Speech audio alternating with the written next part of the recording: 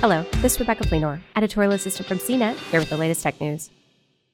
Tesla will spend over $1 billion to set up its manufacturing footprint in Austin, Texas, and it hopes to be wrapped up by the end of 2021, according to filings with the state.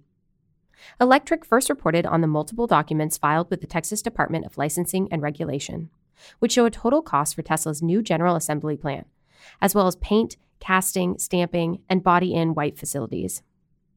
Each of these pieces will help bring Model Y production online in Texas, which CEO Elon Musk wanted to happen sometime this year.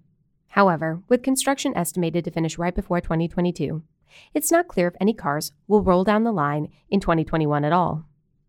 Tesla does not operate a public relations department to field requests for comment. As of right now, Tesla only builds cars domestically in Fremont, California.